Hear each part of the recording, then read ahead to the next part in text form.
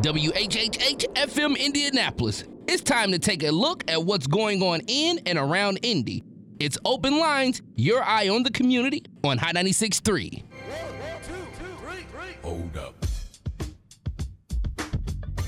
Merry Christmas, Merry Christmas, Merry Christmas, Indianapolis. Wow.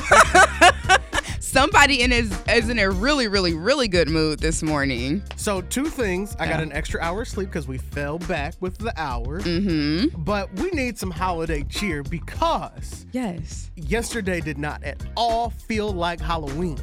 Yeah, you know what? It was a little different. I did trunk or treat with my nieces outside of my aunt's house, and it was weird because we were just staying in one spot, and I'm spraying people down with sanitizer and making the kids put their masks back on and everything. So it was weird for sure, but we did get a full moon, so that's pretty spooky. It did. It was a beautiful moon. Yeah. But it did not all feel like the holidays. Yeah. So with it officially being November 1st, never mind that election that's coming up on Tuesday. We got to celebrate that the holidays are here. Good morning to you, Indianapolis. I'm Cameron Riddle. Good morning, everybody. Ebony Chappelle checking in here. This is going to be an incredible show this morning. Like Cameron said, we are trying not to jump into the election season too much, trying to enjoy the holidays, but it is upon us. It is coming soon. It's here, basically. It is 2 days away. Yeah.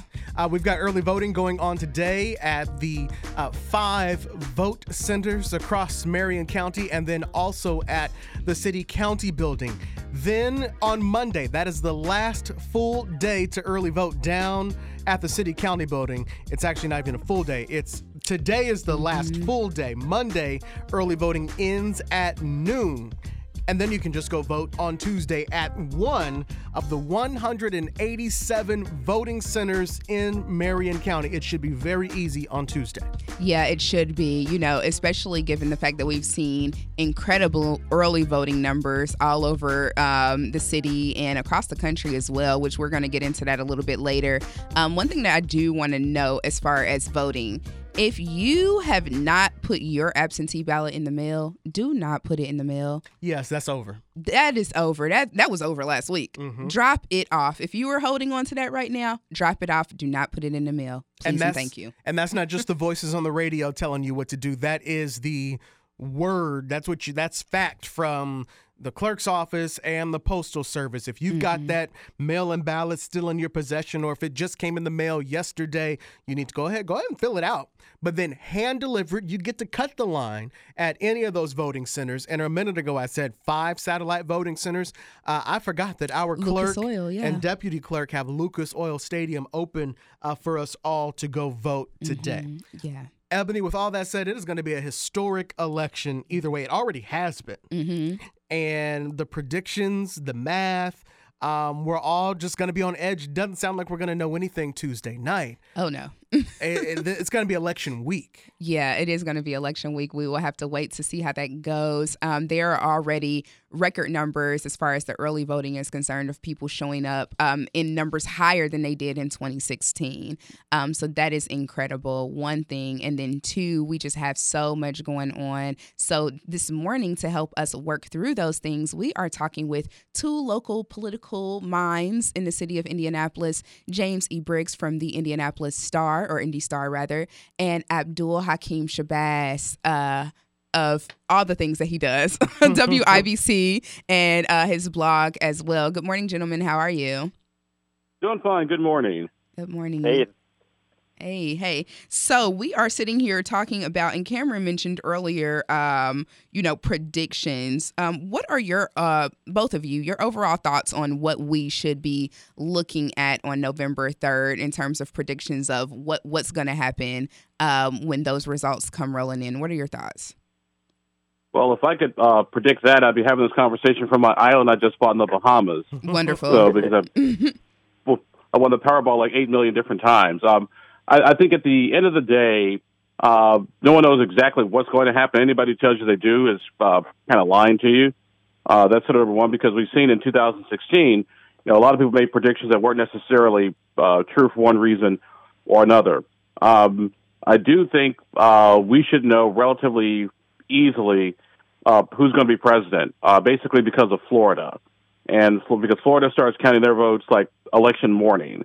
and then that's all the received ballots in the whole 9 yards. They do so they'll be counting all day, and they'll do like a massive data dump about like 7:15, 7:30 Eastern time. And if Joe Biden is ahead or winning Florida, that's probably going to be pretty much it. If Donald Trump wins Florida, or Florida's still too close to call, we could be in for a long night. But I'll say all eyes on Florida, and then Georgia, and then North Carolina. James, what about you? I don't have, like Abdul, I don't have much in the way of predictions. I think one limb I will go out on is I think Governor Eric Holcomb is very likely to be reelected. I would have a hard time seeing Dr. Woody Myers, the Democrat, come out ahead in that race. Certainly would not expect the Libertarian Donald Rainwater to win.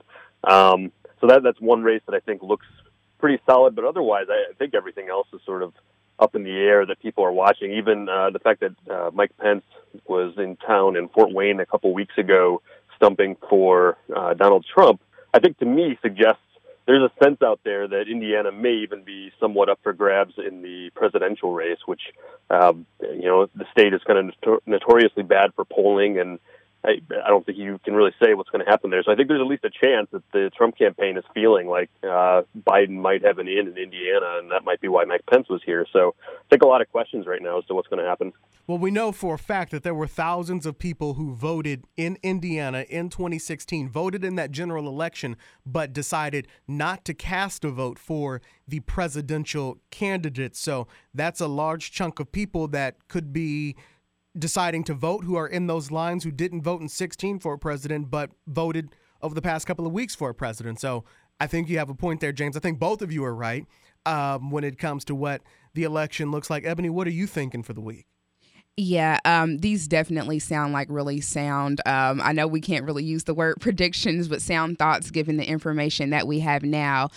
One thing that I'm wondering about, as far as the gubernatorial race is concerned, I noticed that right after the last and final debate, Rainwater had a significant percentage of the vote that was higher than what's expected from a third-party candidate. I just wanted to know from both of you, do you think that that's a sign of the state being more embracing toward a third party potentially? What are your thoughts on that?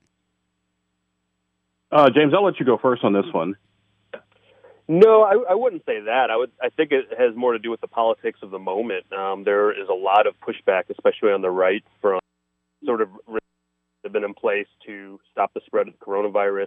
Mm-hmm. Governor Eric Holcomb has been an extremely moderate Republican on that issue. The fact that he issued a stay-at-home order earlier than a lot of other Republicans did. He kept capacity restrictions in place well into September. He has a mask mandate, which is a step further than a lot of other Republican governors have gone. Indiana is a red state. A lot of people on the right have really been offended by Holcomb's stances on those issues, and Donald Rainwater has stepped in and run a campaign saying there shouldn't be a mask mandate, there shouldn't be any government restrictions on gathering sizes, on capacities in businesses, and that's a message that's resonated with people. So I don't think it has anything to do with Indiana being especially open to third-party candidates. I think it's just this unique moment where Donald Rainwater has a message that is connecting with a lot of people who are sort of fed up with the way Eric Holcomb has approached the coronavirus. Yeah, Abdul, what are your thoughts on that? On that, I tend to agree. We did some polling back in late August, early September. We're sort of in the heat or in the middle of the height of the pandemic and the next level phases and the whole 9 yards. And whereas the governor had like a 20-point lead back in April, our poll showed him with a 6-point lead over Dr. Woody Myers, and Don Rainwater came in at 24%. And the first thing I asked my pollster was, is this right? Mm. And they went back, because when they saw it too, because they looked at the numbers like that doesn't make sense. And there were two things that were taking place. Number one, it was online. So when you go online, you get a little bit of a different response sometimes than you do by telephone or by landline or cell phone. But also, it's like James said, you had a lot of people who were mad and upset, like I said, sort of in the moment, about the mask mandate, about the sort of the stay-in-place orders, and they weren't going to go to Woody Myers because Woody Myers actually wants tougher restrictions, and so they went to Donald Rainwater. Now, all the polling I've seen this month has Eric in the low to mid-50s, Dr. Woody Myers in the mid-20s, and Rainwater like 8 to 11%. They did like 14%. Yeah, he was 15% shortly after the last debate. Yeah, Yeah. shortly after the last debate. I think that is more the ideological conservatives and libertarians who just don't like to be told what to do, don't like the mask mandates, don't like the emergency orders and the whole nine yards. They're not going to go to Myers, but they will go to Donald Rainwater. Now, I will say this, Rainwater signs in and across Indiana. He's on television, but signs don't necessarily win you elections. It's organization, it's ground game. It's a lot more. It's a lot more than that, to say the least. Abdul, I'm curious. Do you think Rainwater support has actually been kind of falling back down the last several weeks again? I think so, because I was having a conversation with a friend of mine on Friday night, who's a Republican who does not like the governor's mask mandate or the way the governor's been doing everything. But he told me, and I thought this was interesting. I think there's a lot of this out there. He said he liked Rainwater, but he couldn't bring himself to vote for him because of all the other stuff, like DCS, state police, corrections, the whole nine yards. So Okay. You may like Rainwater because of the mask mandate, but that's not enough to get him to vote him for governor. So, Abdul, after that poll that you did, that's when we saw the governor start rolling out more of a heavy campaign on TV and on radio with his ads. Was the thought at all that with Rainwater in the mix, not necessarily that he would win, but it would drain enough from Holcomb that Woody Myers could pick up some wins? Well, so here's the thing. We put our poll out in September right after Labor Day because that's when the traditional campaign season starts. So I don't think the governor did anything based on our poll that he would have done already, because, like I said, right after Labor Day is when the campaign begins in earnest, the television, radio ads, the whole nine yards. I do think the governor's folks did have some concerns about the Rainwater campaign and what exactly was going on, so they maybe stepped up their game a little bit. But I don't think they really necessarily changed a whole lot in their messaging.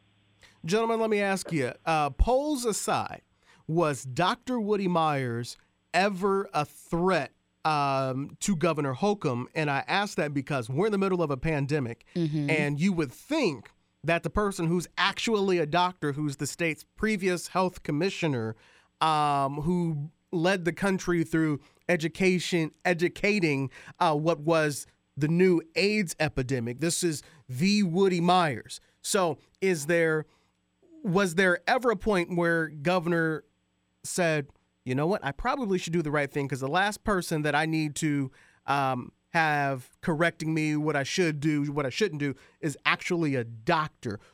And I only say that because he's a doctor. If he wasn't a doctor and if he was just a Democrat, does that combination at all make him a potential, like, you've actually got a chance to be governor? He should have been a threat. I think that much is clear. The campaign has just been awful, and that's something you're seeing Democrats speak out about increasingly forcefully. I mean, you've even seen John Gregg, the Democrat who ran for governor in the last two election cycles, come out and trash the Woody Myers campaign. And I think that's indicative, I think, of how Democrats are feeling about this race right now. Certainly the ones I'm talking to. I mean, it's really, I think we've come to a place where we've accepted this reality that Eric Holcomb is going to just coast to victory. But that's really a remarkable thing in 2020, a year when there's just so much heat on this election and Donald Trump is dragging down Republicans across the country. But you have the Indiana governor's race in really just the most certain terms you could possibly imagine in this type of an election year. And I think that speaks to how poorly Woody Myers has used his experience, his knowledge, his unique qualifications for this specific year, being a doctor, being a man who can talk about racial injustice in America with firsthand experience. And he just has not been able to translate those things into a message that has resonated with people. That just seems like the last person you'd want to run against. Absolutely. And you know what? It's just funny. I was going to ask a similar question because we had our general manager, Dion Livingston, on just last week. I think it was last week, right? These weeks are just flying by, y'all. But and he mentioned the same thing, that he thought that it was a terrible campaign. And my thoughts were, what could have been done differently? Where did the Democrats fail in terms of really lifting him up to the level that he should have been to be a serious threat in this campaign? And I don't know, James, if you have more thoughts on that, or Abdul, if you want to jump in on that one. Well, here's my thing about Dr. Myers. I've known Dr. Myers for years. I remember I met him when he ran for Congress against Andre Carson, like, a bajillion years ago, so I can kind of carbon date myself here. The thing about Dr. Woody Myers is, on paper, he's a perfect candidate. Former public health commissioner during a pandemic, African American candidate. When we're having a conversation about racial, strife in this country, and so also with the school issue and some other things. So the problem was, and I won't say this is necessarily Woody Myers' fault of his own, but he decided to run during a pandemic. And during a pandemic, you can't go door to door. You can't hold fundraisers. A lot of things that you would normally do, you just can't do. And raising money is kind of one of them. And Eric Holcomb and those folks, they started raising money a long time ago. And so they already had a system in place and ready to go, even in the wake of a pandemic. Because I remember actually asking Dr. Myers when he announced, I was like, "Hey, Dr. Myers, you're relatively well off. Are you going to be spending your own money to get elected governor?" And his wife gave him that Kamala Harris, the lovely Mrs. Shabazz look, which I have seen before. Mm-hmm. You gonna do what? Oh, Lord. Yeah, exactly. Matter of fact, getting that look as soon as I get off the telephone with you folks this morning. Yeah, so when I saw that look, I was like, okay, this is going to be interesting. And so Woody just never was able to get I would say the infrastructure in order to run a campaign the way he should have. Because if he did, I think he would actually have a decent shot at actually winning this thing. I'm wondering why, with the Biden campaign making as much money as they have, did they not view Indiana as winnable? It seems like a place with all the cash that they literally don't know what to do with, that they would throw some this way and help Dr. Myers out. I think there's a little bit of a difference of opinion among some Democrats on this. So you have some Democrats who buy what Abdul just said, which is that Woody Myers ran for governor at the worst possible moment. I mean, his campaign should have been kicking off at the moment when everyone was stuck at home and you can't hold fundraisers. So I've talked to Democrats who say, yeah, that's reasonable. Like, that's a good excuse for why this campaign just couldn't take off. But then there are some other Democrats out there who are like, well, look at Christina Hale, who's running to replace the retiring Susan Brooks in the 5th Congressional District. Christina Hale is just raking in money, and that's a congressional race that's been nationalized. So there are a lot of reasons you can cite for why her fundraising has been so phenomenal. But I think some Democrats point to that and say, look, there's no excuses. Like, it can be done. There's never been more money in politics than there is right now, no matter what the conditions are. So I think there's kind of some disagreement in Democratic circles over how much blame Woody can get for that. Mm-hmm. But, I mean, certainly I think you can say he has not done enough. 317-239-9696, 317-239-9696. We'd like to take our own Radio 1 WTLC Hot 96.3 live poll this morning to see if you haven't voted, which way you voting, and if you did vote, what was it like? Who did you vote for? So we can get a little bit of a feel of what Tuesday night and Wednesday morning and Wednesday night and Thursday morning and Thursday night. Ebony, we may be back here this time next week, maybe finally announcing a president. We don't know. We shall see how that goes. If you have any issues getting on the air, you can also send us a tweet at Open Line Show for sure. One thing that I want to ask before we get some callers on here is about that race. So I've seen the ads, and people are so, immensely tired of the campaign ads, and between Victoria Spartz and Christina Hale, like, getting pretty nasty. What are your thoughts on how that, but then you have on the other side, I've seen some political ads come out of certain states that are very civil. I wish I could place the state right now, but there were two gentlemen running for the same office. Utah, yeah. And there were a lot of people really gravitating toward that sort of messaging. Do you think that we will get to a place where that more civil discourse becomes the norm? Because the voter pool, people are really, not into this. No. Nastiness. Cameron, you don't think so? Maybe that's just me being Pollyanna. I don't know, whatever. But what are your all's thoughts on that? Do you think that we can ever see more of that civility?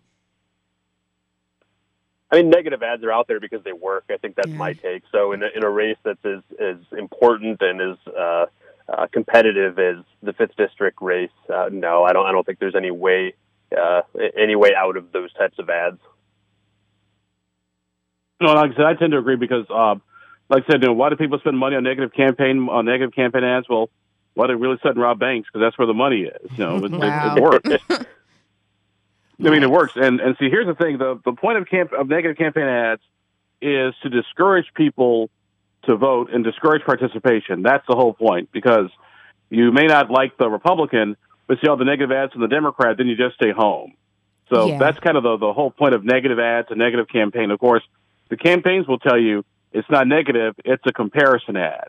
You know, we're telling you the truth that, you know, Christina Hale hates puppies and Victoria Sparks eats children. I mean, just whatever, because it's just, I mean, because if you look at them, really, they're actually all kind of ridiculous. They are, and that's why you'll see the candidates usually run the more positive ads, like, you know, with the children, or I help get health care for XYZ. Then it's the outside groups that come in and do all the negative campaign. Let's go to the phones, 317-239-9696, 317-239-9696. Caller on line 1, good morning. You're live on the air. Who's this? Am I up now? Yes, Paul, good morning. Hey, how y'all doing today? Good, how are you? Who'd you vote for? Did you vote? Did I register and am I voting? Yes, I'm registered and I'm voting. Are you? So you haven't voted yet? You haven't voted yet? Okay. No. So, anyway, I need to piggyback off of last week. What did we talk about last week? That was 7 days ago. Yeah. About the school, We've slept a lot since then. about the black education being taught in school. Oh, okay. Yeah, hit it.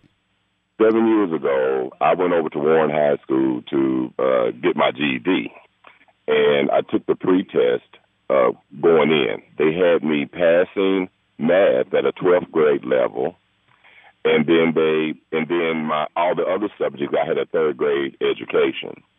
And so I went for a couple of weeks and talked to a couple of the English teachers and different things, and asked them how come they were still teaching those things that they were teaching. And then I called the governor's office. Let me backtrack. What I did was 3 weeks later, I went on and took the test anyway, paid for it and everything. I passed everything but the math. And I was over a 12th grade education as far as that goes. And so I took my concerns to the governor's office, the young lady at the time that was in charge of education for Indiana, and told her what my concerns were. And at 50-something years old, what do I need trigonometry for a basic piece of paper? And I also asked them how come I wasn't teaching the true black history. And so needless to say, the gentleman that was on last week, he was right when he said that they did put it on the table and they took it right off. And so in order for them to move forward as far as educating us, or we being educated properly, I don't see that happening no way soon.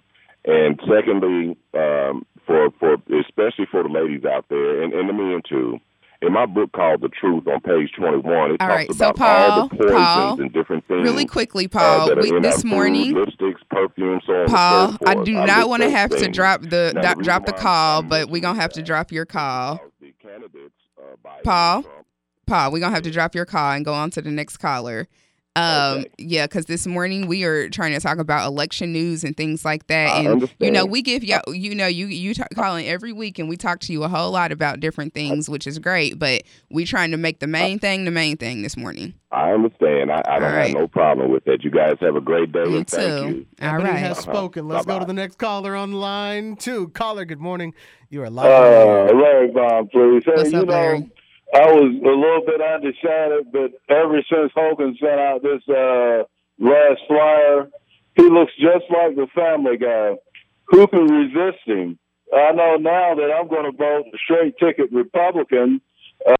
The foolishness that the Democrats ran into, and Hogan is the best looking of the 3 candidates, and he's going to win, and Trump is also going to win.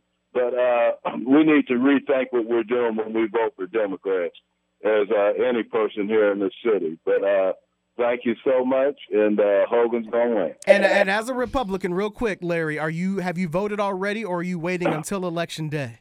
I just go right down to Bethel and vote. But I'm not really a Republican, but I'm just voting for the people that make the most sense to me.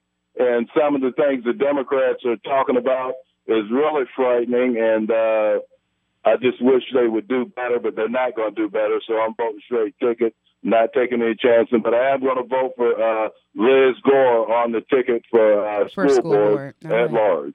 All Thank right. you. Thank you, Larry. Let me get in another call on line one. Caller, good morning. You're live on the air. Who's this? Good morning. This is Kim. Kim, what's up? Did you vote already? I did. I voted yesterday. Okay. Congratulations. How did that go? That went well. I was in line downtown, City County building, about 30 minutes or less. May I ask who you voted for and why? I voted for Kamala Harris and Biden because they represent the future. They represent change. Trump and Pence definitely represent dysfunction. They represent chaos, as we can clearly see. So I voted for who has the best representation for the future and change. And who did you vote for governor? I voted for Dr. Woody Myers. I know that Dr. Woody Myers did not have a good campaign, as you all were just talking about. But let's be honest, Eric Holcomb, he has a better campaign. He has, he's current, the sitting governor. So, of course, I didn't expect for Dr. Woody Myers to out-campaign him. But who you vote for is who you vote for, and who you believe in is who you believe in. So that's why I voted for Dr. Woody Myers. All right. Thank you so much for the call. Thank you. Have a good day. Thank you. You too. Another call here on line 2. Caller, good morning. You're live on the Open Line Show. Who's this? Good morning. Good morning. Who's this? It's Miss Jackson. Miss Jackson, did you vote already? I haven't voted yet, but I will be voting on Tuesday. Because I have to work. Okay. So I will be voting on Tuesday. Okay, thank you for doing that. And I'm voting a straight ticket. Straight ticket. Democrat, Republican, Independent? Democrat. All right. We just had to make sure we're taking a poll here. Thank you, Miss Jackson. Thank you so much. You're very welcome. Let me get one more. Caller on line 1. Good morning. Who's this? Hey, how you guys doing this morning? Imhotep. Good morning, sir. I'll tell you, guys are wonderful here. Abdul gave a pretty good analysis there. I'm on my way to Lucas Oil Stadium right now to vote because they only had a 1-minute wait yesterday. When I saw that, I was like, I'm going down there. Best line in town. Yeah, I definitely, I don't, politics is fun. Studying politics is fun. It's not like the last 4 years we haven't seen what's going on. And when you vote for a new president, I don't know what Larry's talking about, but what the Democrats talking about is frightening. I've never seen. I mean, Bill Clinton had one of the best economic booms in the history of this country. I didn't think the only thing that's sustained is Bosnia-Herzegovina and the '94 crime bill. So I don't know what that is. We need something different. So I'm voting for Biden and Harris to see if they can do something different, maybe calm these feathers down. We had people in Texas yesterday, a Biden bus get run over by Trump supporters. I saw the video myself. You do that to me, people. I'm legal. Okay, we're not going to have that problem here. Okay, so that's kind of stuff that's going on. I'm going to vote for Dr. Myers. I've talked with Dr. Myers many times since the campaigns are going on. Listened to him many times on Saturday or on the radio. He's very thoughtful and very poignant. Maybe he didn't have the money flush or he didn't run a great campaign, but as the person himself, I like him as a person, so I'm going to vote for him. Then you got other things to look at. Superintendent of Public Instruction, I do like the way she's done some things, so I'll look and see what's going on the whole thing. I don't look at myself as a straight ticket, and I don't like the word independent because this country don't let you have independence. It's only a couple of choices, but we'll see how it goes down. As I look around, Andre Carson definitely will get my vote, not the other lady. After hearing her the other day, now that's frightening, listening to his challenger. She's frightening.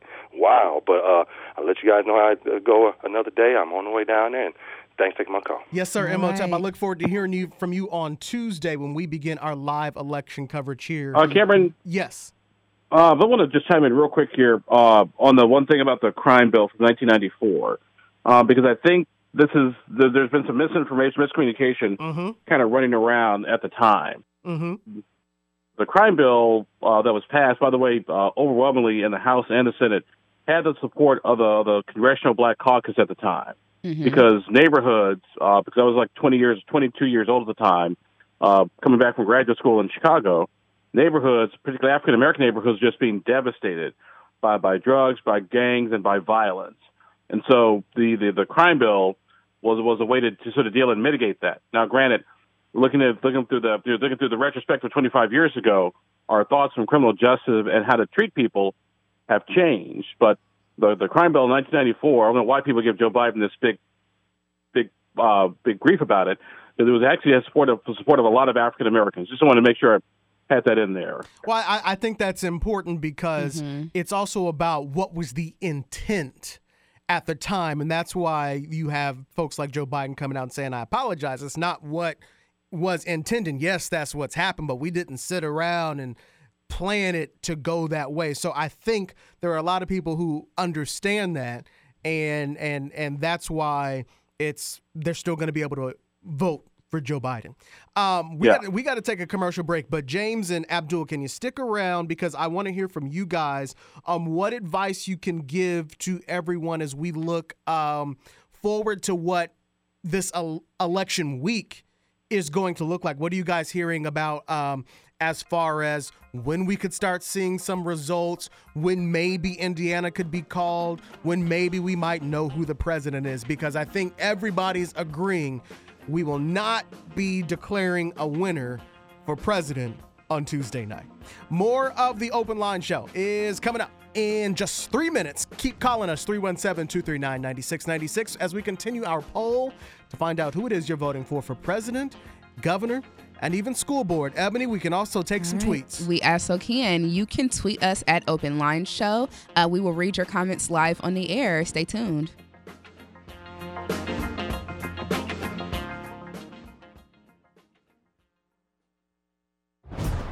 We want to hear from you, your thoughts, your views, your voice. We are your eye on the community. It's Open Lines on Hot 96.3. Let's get back to Open Lines, your eye on the community on Hot 96.3.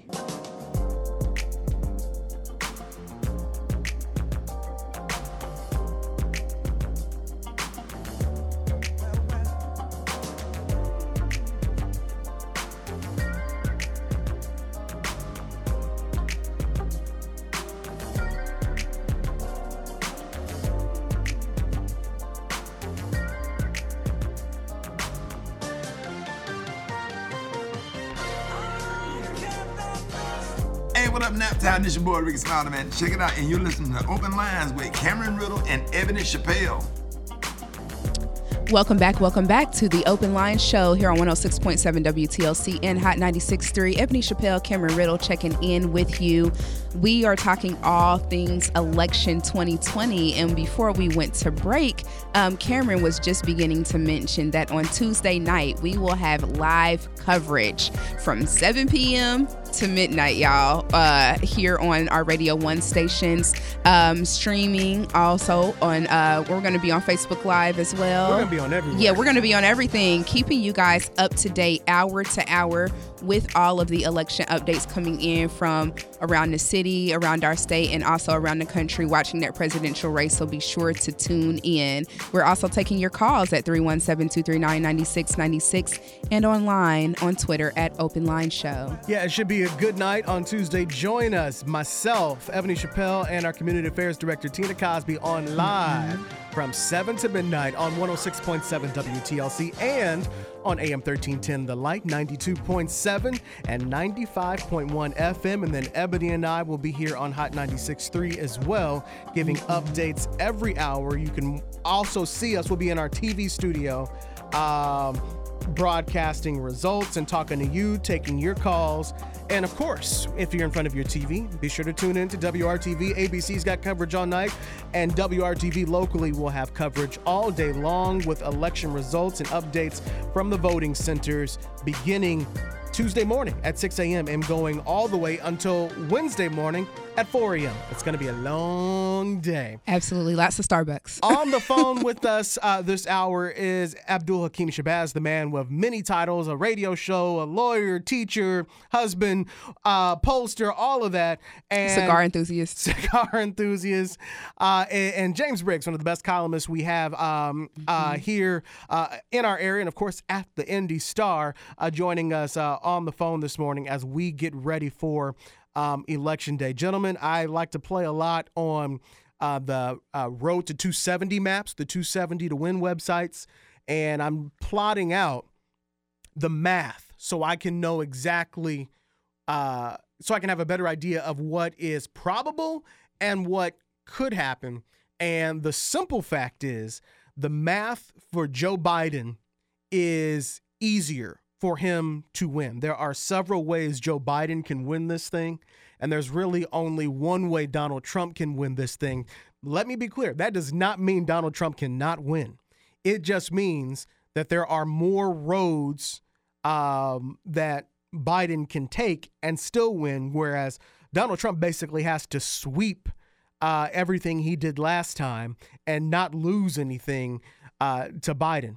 Honestly, if you look at the math, and if you just went to the 2016 map, if you go to the battleground map of this year, if he gets Michigan and Wisconsin, two states that that Trump won by less than a percentage point, less than 1 point, he won those by in 2016. If he gets those, he's already almost home. If you give him, if Nevada is a solid blue, if you give him Minnesota, I think Arizona is going to go blue. Having lived there, I think that they are ready. Mark Kelly's going to win that Senate seat as well.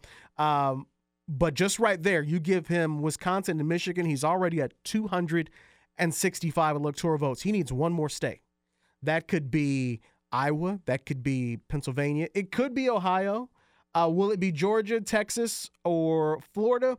Those are the ones we're really watching, but I think the blue wall will pop back up in Michigan and Wisconsin. How likely, gentlemen, do you think it is that we start seeing a blue wave this time around? Here is there's been a sense for the last 4 years that the polls really missed 2016, and that's really not the case. The polls were right in 2016. They gave Donald Trump a chance to win. It's just the way people interpreted them that was wrong. And I don't want people to make that mistake now. Like 538, for instance, gives Joe Biden about an 88% chance of winning. I compared that in a column to so Donald Trump has about the same chance of winning re-election as Pacers guard Malcolm Brogdon has of missing a free throw. But he missed a lot of free throws, though, last season. Like, it happens. Like, things with a low probability happen. So nobody should just assume that this is over. I think as far as the map goes, we're going to be really looking at Pennsylvania. Donald Trump pretty much has to win Pennsylvania, but even if he does, that isn't enough. He's got to win in a bunch of other states, too. So, yeah, as you said, Joe Biden has a much clearer path to victory, but certainly Donald Trump has a chance to win re-election, and it's a real chance. Yeah, Abdul, any thoughts on that? Yeah, like I said, I agree with James, particularly about the polls. The polls weren't necessarily wrong. I mean, there were some outliers, like Ohio, for example, sure. But a lot of places that Donald Trump won, he won within the margin of error, and that's what people tend to forget when they look at the polling data. Now, with that said, the reputable pollers did make some changes and adjustments this year, as opposed to the last presidential election, was they accounted for education.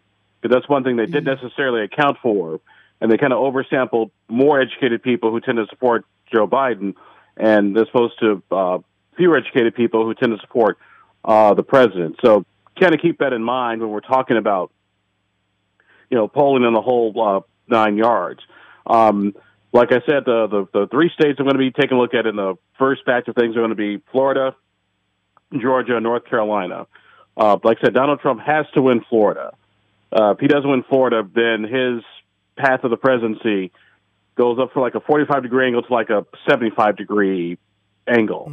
Wow. If he loses Florida. Like I said, Georgia's still relatively tight. North Carolina after that. Then I look at Pennsylvania, the upper Midwest, which it looks like Biden is probably going to win. And then I also take a look at Texas and, to a lesser degree, Arizona, because, like I said, Texas is still somewhat competitive. But I still expect, and like I said, this is today, ask me tomorrow, I give you a little bit of a different answer. I still expect Biden to win because I think the electoral math tends to favor him. And also, please keep this in mind, too, that since 1992, when I graduated from college, Republicans have only won the popular vote and the Electoral College one time, and that was 2004. Every other year, the Democrats have always won the popular vote. So just kind of keep that in mind as we sort of play the electoral math game. Yeah. One thing that I was thinking about as far as this is concerned is people kind of resting on their laurels and thinking, oh, we've got it in the bag. And there is no such thing as having it in the bag. So definitely want to let people know to still go out and vote.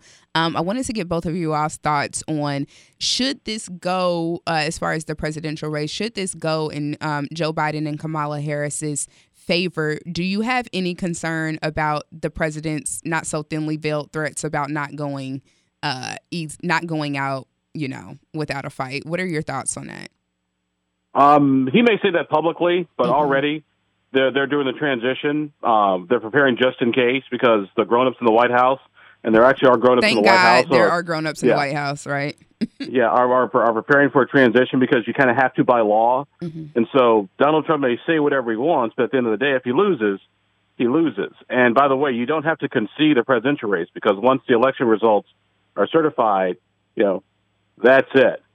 So I would keep that in mind. The president can say whatever he wants, but come January 20th, if there's a new president, hey, Mr. President, you got to go. Come on, get your stuff and get the hell out of here. So as I look at this map, this battleground map, and thank you both, gentlemen, for talking about the polls in 2016, because they were not wrong. And as we know, the poll said Hillary Clinton would get more votes. That doesn't say Hillary Clinton's going to get the most electoral votes. It means more people are going to vote for Hillary Clinton, and that's exactly what happened. So as we look at the polling for this year, Joe Biden has what Hillary Clinton had and then some. He is doing well in the polls by an even wider margin than she was. And the other thing is, Donald Trump does not hate Joe Biden the way he hated Hillary Clinton. You can tell in those polls. So that the animosity just isn't there. It's not as nasty of a campaign. So all of that said, when you look at this battleground map, and I know we're on radio, so I'll just talk through it. If we give... let me just kind of gauge the three of you before we go back to the phones. Arizona, red or blue? I'm going to go red. Ebony's red. Abdul, James? I think Arizona goes blue, but a light blue. Blue for Abdul, and James is going to abstain. So yeah, I'm going to abstain. It's a tricky game. Let me, and this is just math here, based on the polling that we've all been looking at. Nevada. I'm going to go red. Okay. Abdul. Nevada goes blue. I'm with Abdul. I'm going to go Michigan blue, Wisconsin blue. Ebony. I'm definitely going to go blue there. Abdul. Blue. Minnesota. I'm going blue. I'm going to go blue as well on that. Abdul? Blue. Okay, now here's where we're getting into some tighter territory. Ohio. To me, Ohio is a total toss-up. Yep. Yeah, Cuyahoga County, right? I don't know. I'm going to go ahead and do, basically what I've been doing is seeing what what Obama did in 2012, not necessarily the 2008 map. But the 2012 map, I think it'll look something close to that, plus Arizona, plus maybe those wild cards of Georgia. So Iowa, blue or red? Red. I'm gonna do blue because it went blue in 2012. Abdul, what about you? I think Iowa may stay slightly red. I think pink. I will note our sister paper, the Des Moines Register, came out with its last poll before the election last night, and it looks pretty good for Donald Trump there. Mm-hmm. Okay. Yeah. All right. So we'll consensus on that one is Iowa staying red, if not maybe a shade of pink. The difficulty though is when you get down to Florida, total toss up. Texas. Beto did really well last time, very close in that race with Senator Ted Cruz. Obviously, it wasn't enough. Is there enough this time to do what Democrats have wanted to do for decades and turn Texas blue? That's such a fascinating question because we saw a couple of days ago Texas had already topped 9 million votes, more than it had all of 2016. I mean, I'm just really, I have no prediction, but I'm really fascinated to see what all of that early voting means in Texas. Yeah. Same here.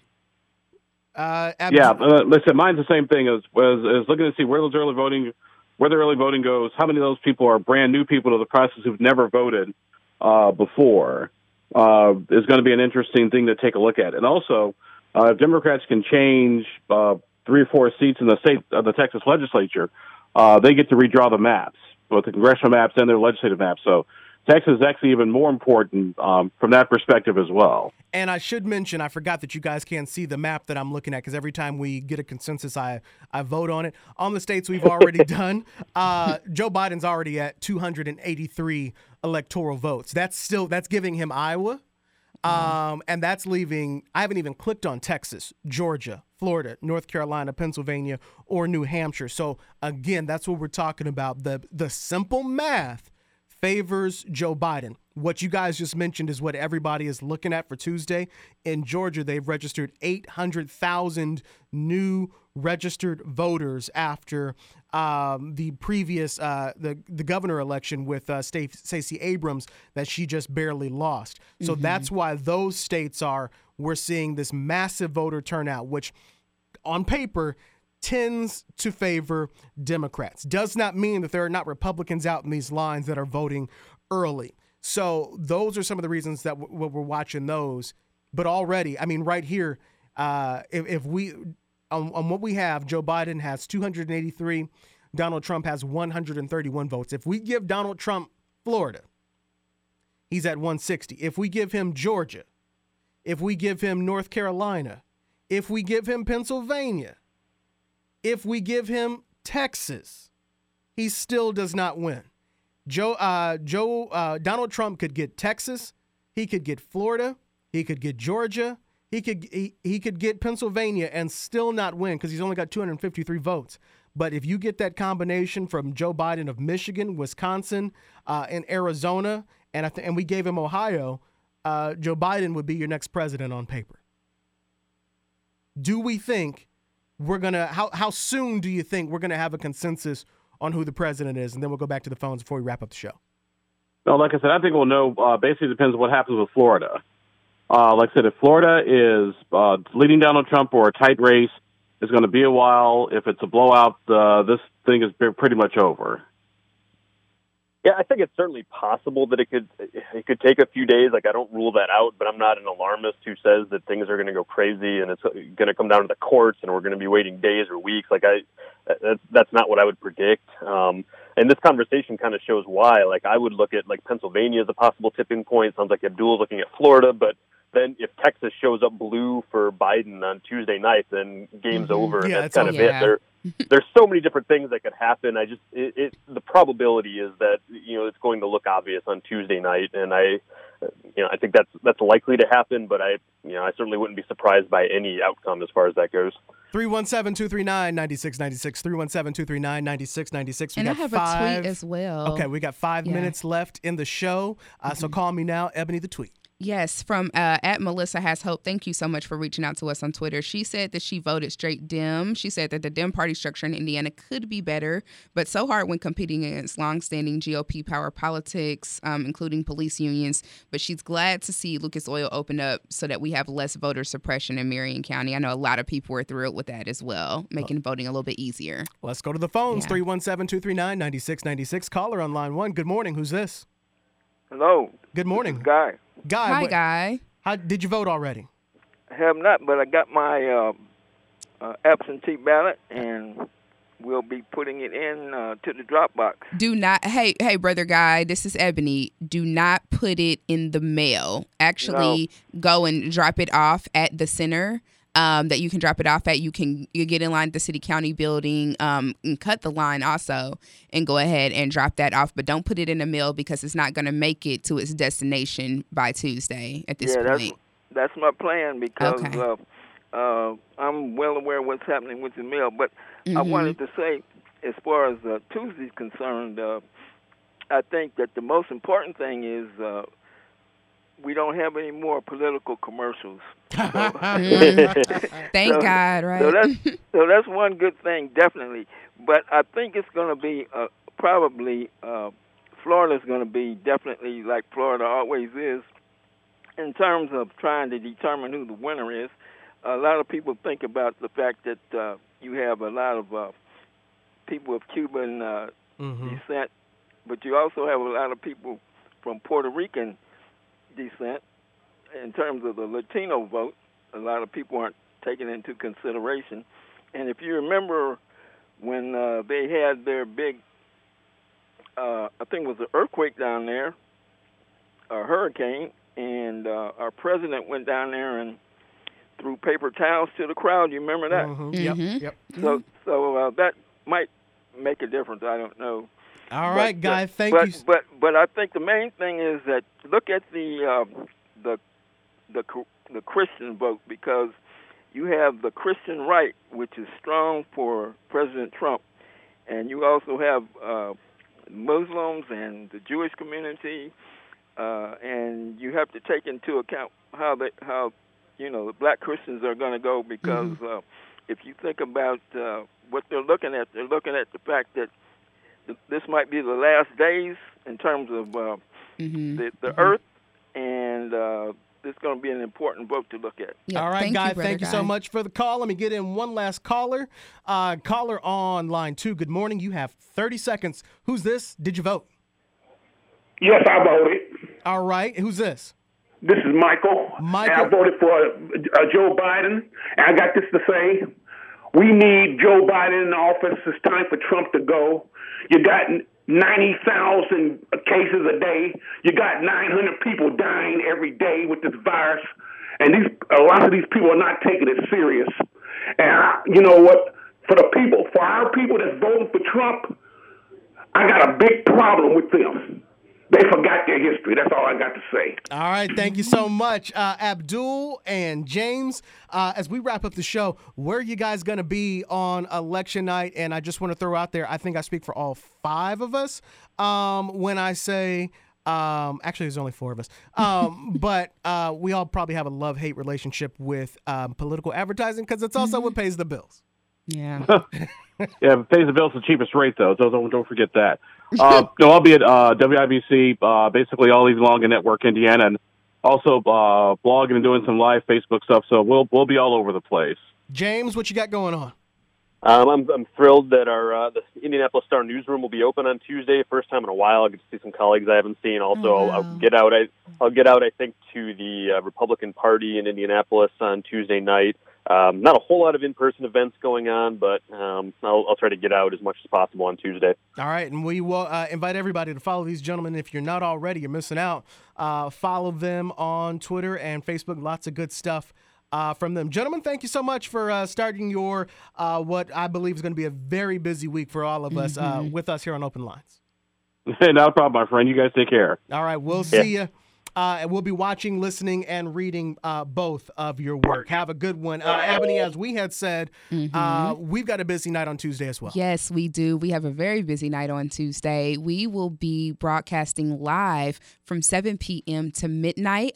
You can hear us on 106.7 WTLC, also AM 1310 and the FM station as well for Praise Indy. We will also be 92.7 and 95.1. Awesome. I knew we added a new one. You know, these numbers, listen, it's been a long day, long week, long year. We will also be on Facebook Live as well, streaming so that you can keep up to date with what is going on. You can also hear Cameron and I giving live updates on Hot 96.3 every hour as we get election results as they are coming in. It might end up being one of those nights where we find out pretty early, or it could be, one of those things where it takes us all week. We're just going to have to wait and see how that all works out. But either way, we will be here for you, giving you the news and taking your calls and comments as well. I think it's going to be a long night, and as you know me, I'm going to be everywhere. You'll see me starting at 5 o'clock and 6 o'clock on WRTV, ABC. Their coverage on television goes all day long. If you don't already, download the WRTV streaming app on the Roku or whatever you stream on, because we're going to be doing coverage on there all day long and all night long. And then ABC will have their coverage starting at 7 o'clock and going until 4 a.m. And so no matter where you are, we got you covered. And so we will see you on TV. I will Tuesday night. And then you'll see Ebony, myself, and Tina Cosby all together on the radio and online as we begin our live coverage at 7 o'clock for election night. It's One Vote 2020. We are back, same time, same station, right here next Sunday morning, live at 8. Have a great Sunday and a positive week, y'all. Peace.